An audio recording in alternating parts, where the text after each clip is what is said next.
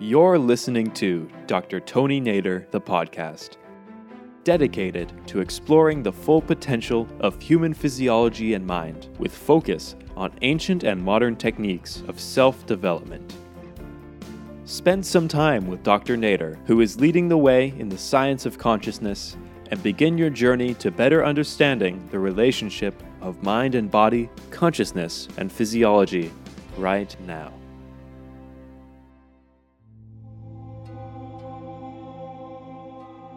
This is the dawn of a new age in science, an age where we live in real and virtual spaces, an age where the mind and consciousness can be studied scientifically. Even medicine was an art. With systematic study, it became more scientific. The scope of science is evolving. Spirituality is becoming a science. Wellness is more than just physical. It is spiritual, mental, and holistic. We are learning how to think and feel together. Our thinking is our conscious experience. The science of consciousness provides profound understanding of the deepest levels of life, ranging from mystical, religious experiences to the baffling paradoxes of quantum physics. Consciousness is all there is. Consciousness allows us to be aware, to experience, to feel, to make sense of one another, to experience the inner depths of your consciousness, to transcend and go beyond all limitations, is to know your true self. I want to share what I have learned from the most modern scientific discoveries and the most ancient fields of knowledge, to bring health, happiness, and peace in the minds of everyone, to remove conflicts in society, and allow people to see the most important things in life. Life lived in a beautiful way. We can overcome smallness and look at things from a truly profound way where higher values and beautiful goals become the reality of everyone's life, instead of stressing and bickering and fighting and fear. When consciousness is clearer, society is improved. As society improves, awareness is raised. Where there is light, you will see and you don't fall. When there is light and clarity, you find that life is fullness, and it grows in fullness. And this is how ignorance goes away. People can live a better life, no matter what belief system or religion we have. We can all be happy with our true selves. It is your birthright to live your full potential as a human being. Life is consciousness. It's a great joy, and what a wonderful experience to have such great leaders around the world, and the number of participants in this topic, which a few years ago was a non-topic at all in a sense. Even when I was in medical school myself, we didn't talk about consciousness. It was just consciousness as an element of measuring the level of wakefulness of a patient and see if they are in a vegetative state, in coma, or in any other impaired state of consciousness, minimally state of awareness, or they are normally conscious. And that was practically it. It was a medical assessment of how the brain which might be damaged, can cause the disappearance of what we call consciousness. In recent years, there has been a great interest in philosophy and science and neuroscience and different aspects of research about that field, which is consciousness. And the presence today of such a wonderful number of specialists with us on this conference is an indication of the importance of this topic. And in fact, our group has today scientists in physics, advanced science, in the legal system, and philosophy, and teaching in schools, and vice chancellors of university, as well as artists and people are of different walks and interests in life. So when we want to discuss such a topic, which in fact is going to take us into a number of fields, such as even quantum mechanics and quantum field theory and unified field theory, as well as philosophy and what is reality, how do we get to know what reality is, what's our ability to gain knowledge, and all of these different factors that in fact intersect and come together to be able to allow us to answer this question about consciousness and take this question beyond just the theoretical understanding of what consciousness is, to actually go to what reality is, what life is about, why are we here, how we came to be here, what can we do about it, and can we be happy, is there a purpose in life, where will all this take us, and the origin of our human species as well as the origins of the universe. And so many angles of science and philosophy and understanding and thinking and writing, that it is a very, very daunting task if we start from the beginning of the idea of what are the things we want to be looking at and analyzing. But we want to also be very simple and start with a stepwise understanding. So I will ask those great experts who are joining us to be patient if some of the topics are being defined in a simple way.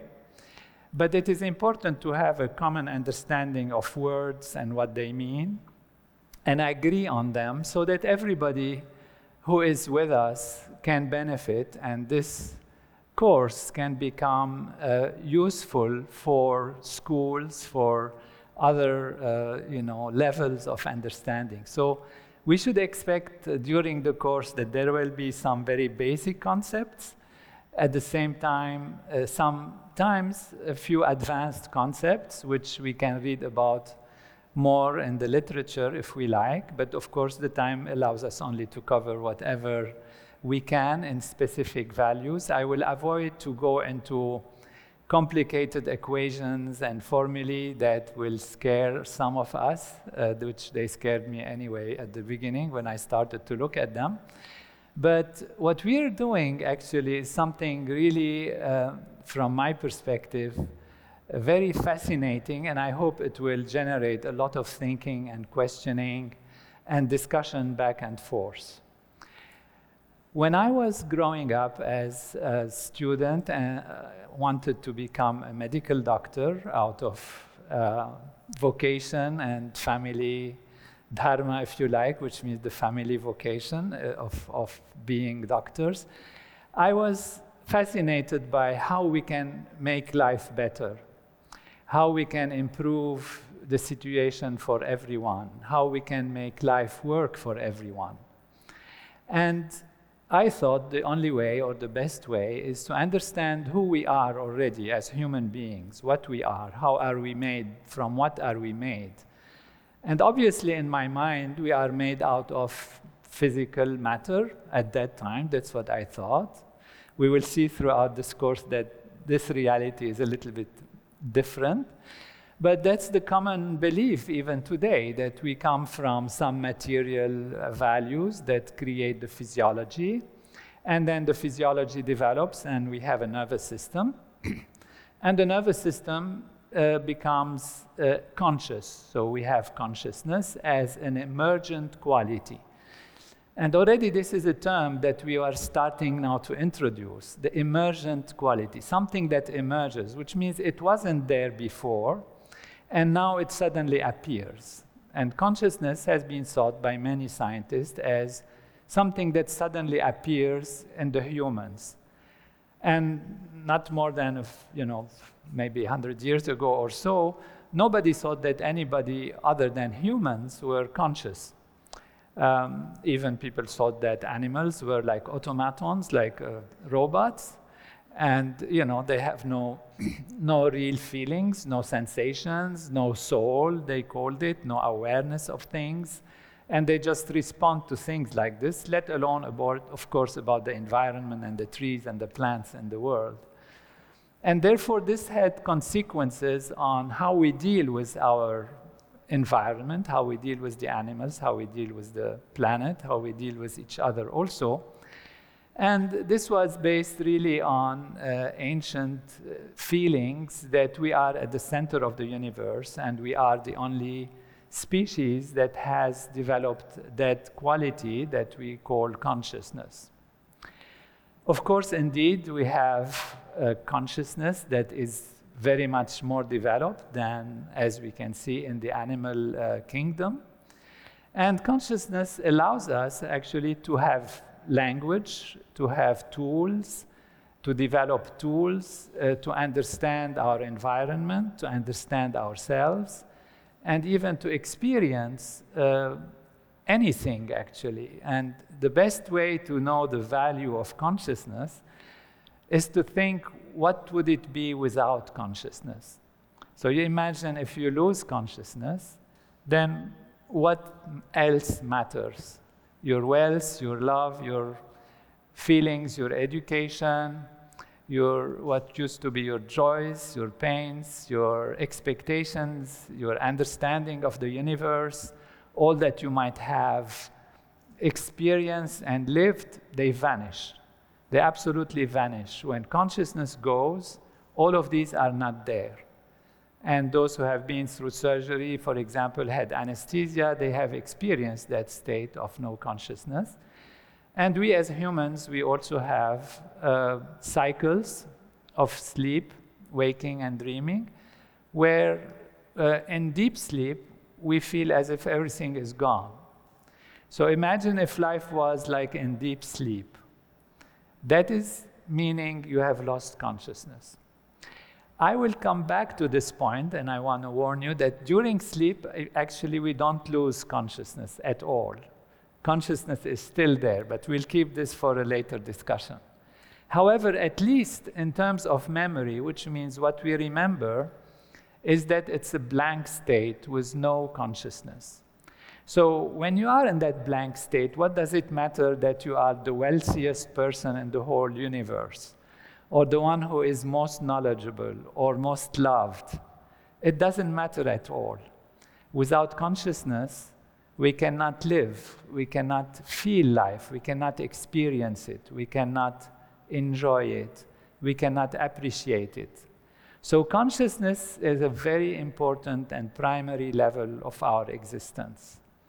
When I was a medical student, we didn't think about it. It was just obvious that we had consciousness, like we had hands and ears and mouth. So we have also consciousness, and with consciousness we work, and we didn't think about it. And we didn't realize also that even though we know that sometimes one is drowsy, sometimes one is awake, sometimes one is more alert than other times, and all of these are qualities and shades of consciousness that make us either see more or see less of our reality. When we are tired and fatigued, and the mind is clouded, which means our consciousness is not clear, then we have a certain perception of reality, and it can be a gloomy perception, a perception which is not very inspiring. And so all of the ability to enjoy life, the ability to see things from a perspective that is uplifting, that allows us to create things and to do things that are good for ourselves and the environment, goes away. And if we are very well rested during the night and feel good, and our physiology and mind are fresh, our consciousness is clearer, and then we can appreciate things better. We can even appreciate the fineness of colors. The artists can be creative. They have a deep feeling of connectedness with colors, with schemes. The scientists are able to find solutions. The engineers, the workers, they do less mistakes. They create better equipment. And therefore, the quality of consciousness is very important. I never thought that consciousness actually could be even developed. So I knew vaguely that we had deep sleep, dreaming, and waking consciousness. And then I heard Maharishi Mahesh Yogi talking about developing consciousness, talking about the purpose of life to be fullness, to be happiness, to be bliss, to be the expansion of wholeness. And this was for me a huge contrast with what I had to experience in life, and that is having been in a comfortable situation and preparing myself to go to medical school and to change the world, like every young person would want to do, and be participatory in something grand. Then a civil war broke in my environment. And that was devastating in my mind, because I grew up thinking that life is perfect, that there is infinite justice, that there is unconditional love, that there is, perfection, and that the creation is made from the most beautiful things. Of course, we humans, we make mistakes, and we kind of create issues, but that overall, there is a balance. However, when you see damage, when you see children suffering, when you see people who seem good and right going through difficulties and problems and losing their life or their loved ones and going to experience this puts you under the big pressure of asking question, what is it all about? What is going on? What can we do about it? And so this encouraged me even more to study medicine, to see what makes us do what we do as humans, as a species. Why do we go crazy and even fighting in the name of God or in the name of good, in the name of spirituality, and killing each other? Or finding ourselves in diseases and pandemics and developing technology that creates issues and problems that we cannot control. At that time, it was still the threat of nuclear Armageddon. And that was because the nuclear powers were always facing each other, and a discussion was going on often about these things. I remember when I came to Boston to go to MIT and Harvard, I remember a car, somebody had a car, and in the back of their car, they had this plaque that says, "One nuclear bomb destroys all your day," or something like that. So it was at that time very, very real. And so these big questions in life, and suddenly I heard Maharishi talking about developing consciousness, and life is bliss, and we can expand consciousness, and we can do that. So I was intrigued by this, and I learned transcendental meditation. And I discovered that there is a new way of knowing, there is a new way of experiencing, not only through the senses, through the outside, but something within ourselves, something in ourselves. And that is transcending, the transcendental reality. In this experience, I discovered that there is something that doesn't change. First, the world was a field of constant change, a field of transformation, the field of always changing, never the same. And there is nothing absolute really, except maybe God, but God was sitting somewhere, it's far from us, and as if, managing the universe, but I couldn't understand why he's allowing these things to happen. And suddenly I discovered, thanks to Maharishi's teaching, a reality which is deep within us, a reality that allows us to feel infinity, to feel fullness, to feel wholeness within ourselves. and to experience the absolute, the non-changing field. So all our life is lived in the field of change, and our consciousness experiences object after object after object. It experiences emotions and feelings, which are, by the way, all colors of consciousness. When you say, I am sad, it's the color of your consciousness that is sad. When you say, I'm happy, it's the color of your consciousness that is having that color of happiness. So consciousness can take colors and can also be absolute, unchanging, non-modifiable, pure being. And that we can experience within ourselves.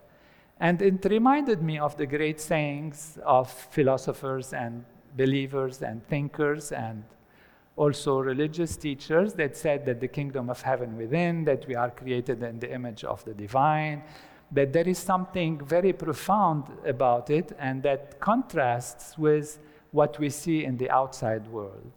So the discovery from consciousness, from within ourselves, that there is something that is profound and anchoring us into pure being, was a revelation for me of discovering the absolute, discovering that consciousness is not just modes of experiencing, it's not just modes of feeling, but it's also being. It's the mode of being. And that is what got me into the study of consciousness as a very profound and important aspect that can actually resolve very large number of problems. And as the science that has been shown on the program that allows us to transcend, which go beyond the surface value, that actually indeed it happens with improvements in personal life, in behavior, in health, and even effects on society and the transformation of social trends through the enlivenment of that consciousness, which ultimately is a field that is beyond just the specific, is a field of wholeness that permeates all creation. And we will be discussing a lot about that field and how it could be a field and what does it create. And this is why I felt this infinite attraction to continue to study my studies and research in neuroscience, comparing what actually part of our physiology contributes to creation of consciousness. At that time, I thought, like many modern scientists and neurophysiologists think, that consciousness is a product of the brain, and we will go through this. We'll have a little idea about anatomy and physiology and what are the research studies showing about the relationship between the physical structure and the levels of consciousness. And at the same time, understanding consciousness from the ancient technologies that have come to us. And so I was so lucky to be with Maharishi Mahesh Yogi and learn everything from him, whom I regard as the greatest scientist of consciousness of all time, and the knowledge that he has gotten from his tradition, the Vedic tradition. This is why, if you zoom behind, you will see that there is a picture of Maharishi with his teacher, and that is in recognition for the profound knowledge that he has given me and to the world, and the applications of that knowledge to create a better world and to solve serious problems and situations in the world. Now, having said this, maybe some will believe, okay, you are going to teach us about a new belief system. We're going to be discussing a new dogma. And that is not the case at all. We're going to put everything to question. We're going to doubt everything. We're going to research everything. We're going to want to see what are the things that converge together to give us a full understanding about consciousness and also about reality. Where does reality come from? How does it emerge? What are the different states of consciousness that we can have? And what we can do about it, and how it can actually answer enigmas that have been there and mysteries that have been there for all time in terms of philosophy, as well as belief, as well as science. And the beautiful part about it is how it can actually embrace all of these and unify them. So the task is tremendous. It's not just a philosophy of understanding consciousness. It is not just a science of trying to feel what is the world made of and going deeper into reality and what are the manifestations of objects and how they interact with each other.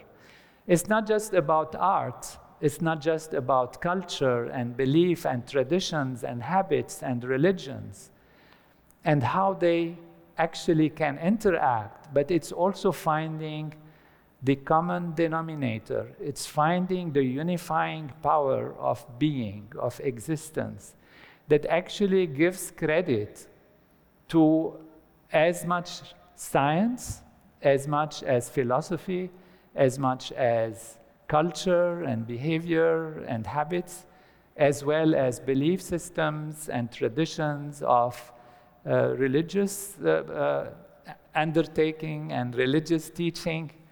And this is when we can feel confident that our thinking, our planning, our understanding is guiding us in the right direction, because it is showing us that it unifies, it allows all these even apparently contradictory aspects to be unified, so that we see within them how the one appears as many and yet remains one. And that one is our consciousness, which is the consciousness of everyone, and actually, as we will probe, the consciousness of the universe as a whole, and the consciousness of everything in the universe. Consciousness is everywhere and in everything, but where does it emanate from? It emanates from itself. Consciousness is a primary aspect, as we will see. It is not something that is created, and we will go into this, that consciousness is all there is, and it's the primary aspect of life and being, the primary aspect of the universe. Can we say that pure consciousness is the only true, untainted, pre-paradigm state of awareness, yet infinitely capable to foster unity in diversity for all paradigms? I think the answer, it's a wonderful description. It's exactly like that. Regardless of the fact that matter is ultimately consciousness, how does immaterial consciousness give rise to material stuff, commonly known as matter? What is the first expression of matter, as consciousness precipitates into the physical world? I would consider a quite advanced question in terms of our sequential development of the field of consciousness. And if you don't mind, we can leave it for later, because we have to really understand first that actually, indeed, it is primary, and in which way convince ourselves that it is primary, and why nothing else could be primary. And then go through the steps of seeing how what appears as matter is actually coming from consciousness. But the reality is there. This is actually the big question in the field of mind and matter, because the relationship between consciousness and physiology, between matter and non-matter, the material and the immaterial, is the big question of reality, the study of ontology and the reality of things. And so, if matter is primary, how matter creates consciousness? If consciousness is primary, how consciousness creates or appears as matter? So that's a very profound question which we will address later. Are awareness and consciousness the same? And if not, what is the difference between them? Awareness is to be aware of specific objects in our environment. And so we are aware of being in this room. We are aware, for example, of listening to the words, and we are aware of the wall behind me, if you look at it, or we are aware of the flower. So our awareness moves from one object to another, and there is in the awareness a number of content of awareness, the content of awareness. But consciousness, you are still conscious and you have consciousness, even if you are not aware of certain things. For example, there are many things in your room or in your environment that you're not aware of, but you're still conscious.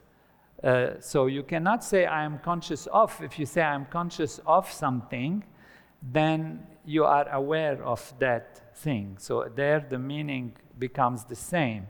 But we are talking about consciousness as a primary aspect of existence, in a sense, as a conscious being based on our fundamental paradigm that consciousness is all there is. And therefore, any experience is a phenomenon of consciousness. Any thought is a phenomenon of consciousness. Awareness is putting your awareness specifically on specific objects. So when you are asleep, for example, you are a conscious being who has no awareness during sleep. And you are conscious from a different level. If there is cold or if there is sound, the sound will wake you up. You would not be aware of the sound when it comes, but your consciousness is there, and it reacts to the sound, and it wakes you up. So there is this difference, fine difference between consciousness and awareness. When we understand more what consciousness is, we will also compare consciousness with alertness, with attention, with responsiveness, with ability to be aroused, and all of that. Why don't we just pass away when we go under anesthesia if we lose consciousness? This is an important question, because when I said in the discussion, imagine when you are under anesthesia, it's just to say something that's familiar where your consciousness is not the same as when you are awake. In fact, when you are under anesthesia, you don't really lose consciousness. You don't lose consciousness in our paradigm.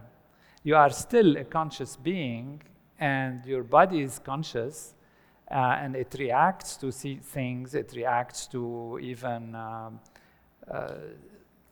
the surgery creates changes if you are under surgery, and you can block the pain, but the body reacts, the blood pressure, the heart rate, the body responds to the temperature in the room. And all of these we are going to see are consciousness components. So when I took that example for anesthesia and for deep sleep, it wasn't to say that in anesthesia you are not conscious.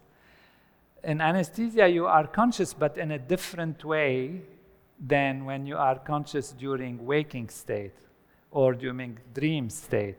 So we'll be going into the fine modes of consciousness, and we will find that consciousness has a huge range from even experiencing anything up to higher states and enlightenment.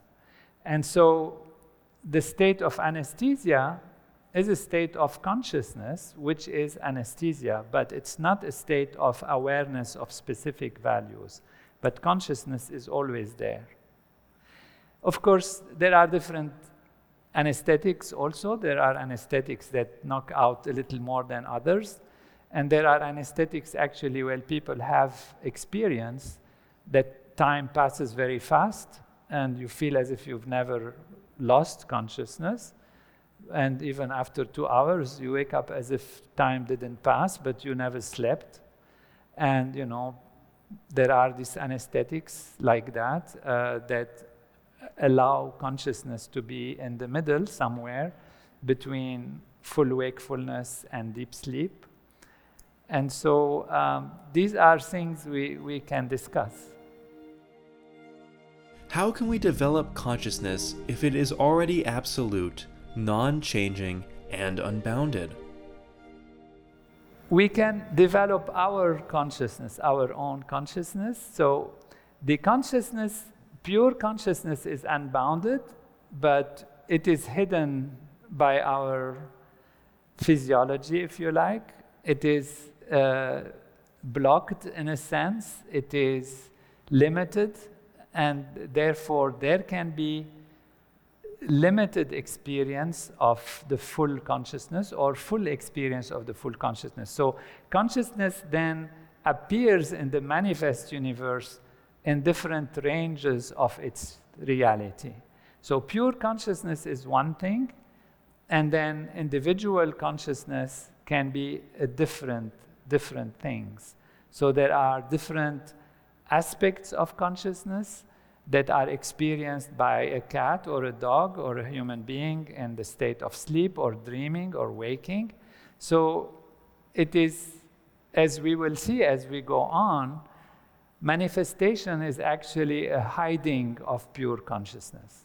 But that again is early in the stage of our analysis to be able to fully understand it until we have a more fundamental paradigm that we have at hand. Is the growth of our consciousness related to our karma? Yes, the development of consciousness, because that is another factor we will talk about, is as we grow and evolve, our consciousness develops.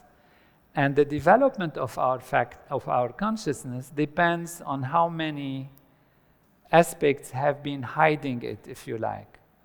So we will be talking as we go on about how to unhide actually the hidden consciousness. If you like, we can start from, we are going very advanced now in what I felt would be the sequence of the logic, but we can say there is pure consciousness, which is unmanifest, and then there is a hiding process that hides that fullness and allows it to be experienced from its limited perspectives. And as we evolve, we unhide consciousness, and therefore evolution is not a process of creating consciousness, it's a process of unhiding consciousness, which is already there.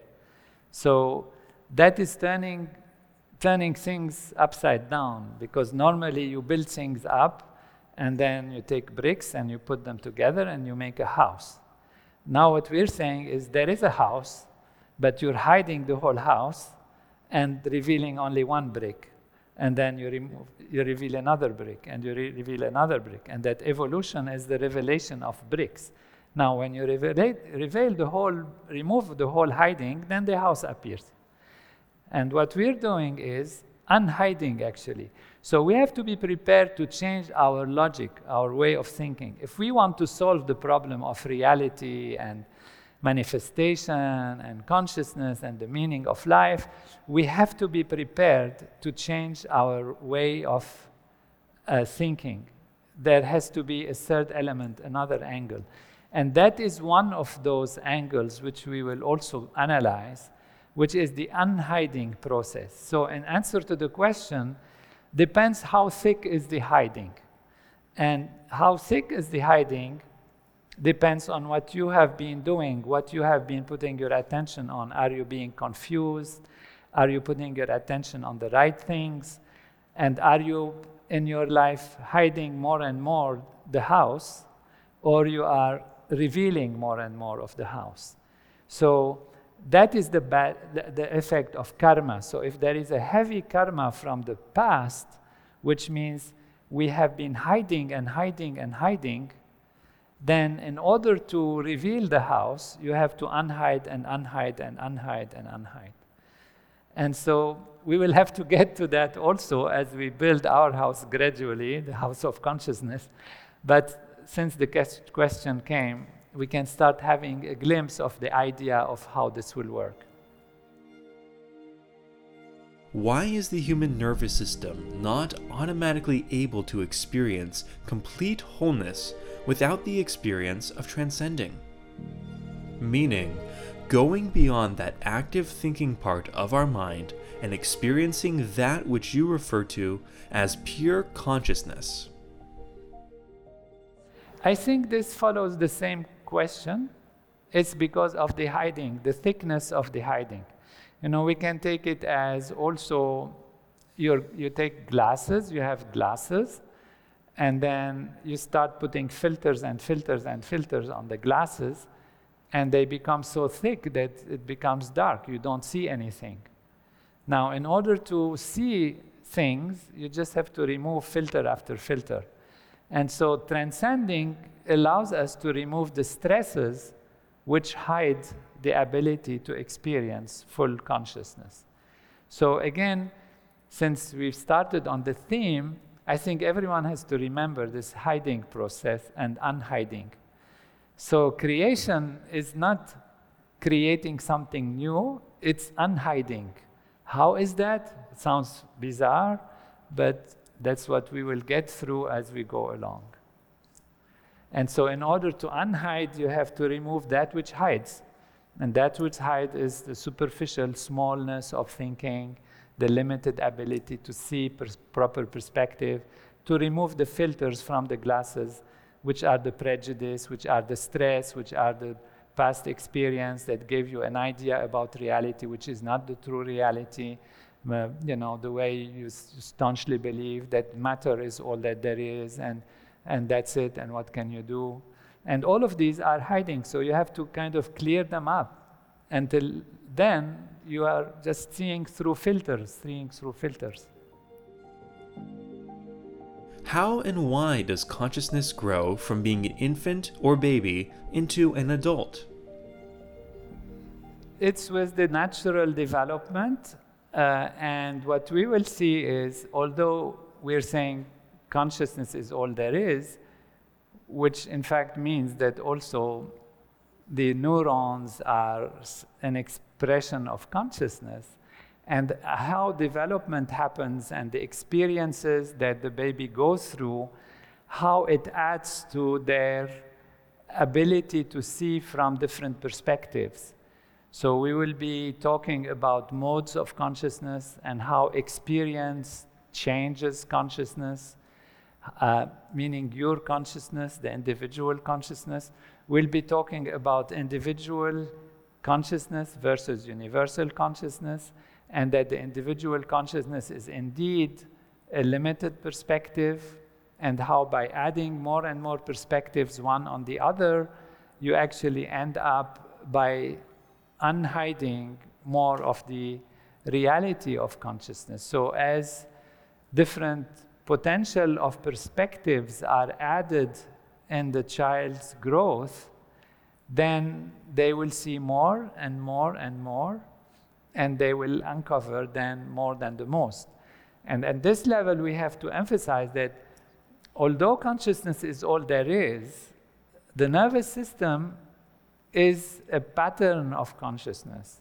And as a pattern of consciousness, if it is most complex and orderly, it can allow us to see more profound and more wide-ranging aspects of consciousness.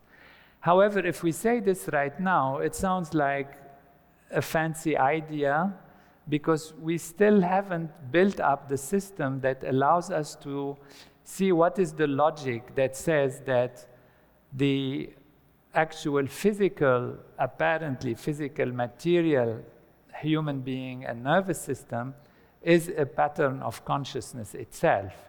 So to make that jump in logic, one has to first know what is, after all, matter? What is reality? What is it made of? How does it appear? And why does it appear like that? So it's okay to have these questions, because that gives us a feeling of the whole and gives these hints that we'll keep in mind and then see how we can resolve them and whether they are logical or not or make sense or not once we have seen the complete picture.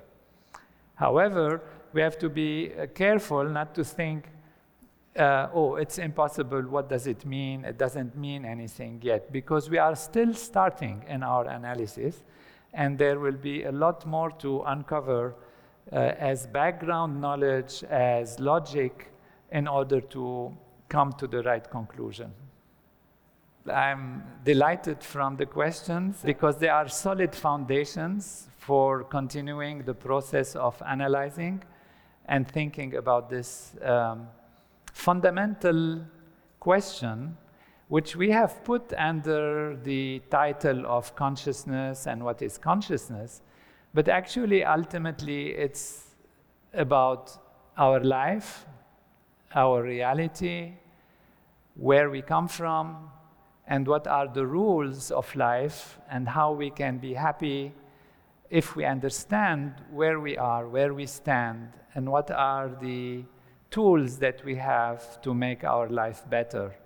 So it's about happiness, it's about well-being, it's about resolving conflict, it's about finding unity in diversity.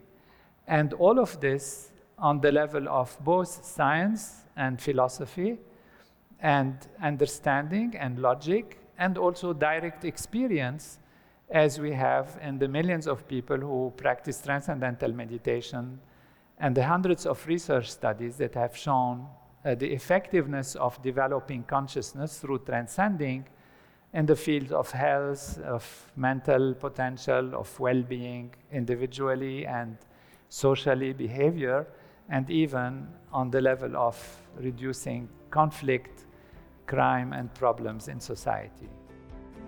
Thank you for tuning into Dr. Tony Nader, the podcast. And if you're interested in learning more from Dr. Nader, please follow him on Facebook, Twitter, Instagram, and YouTube.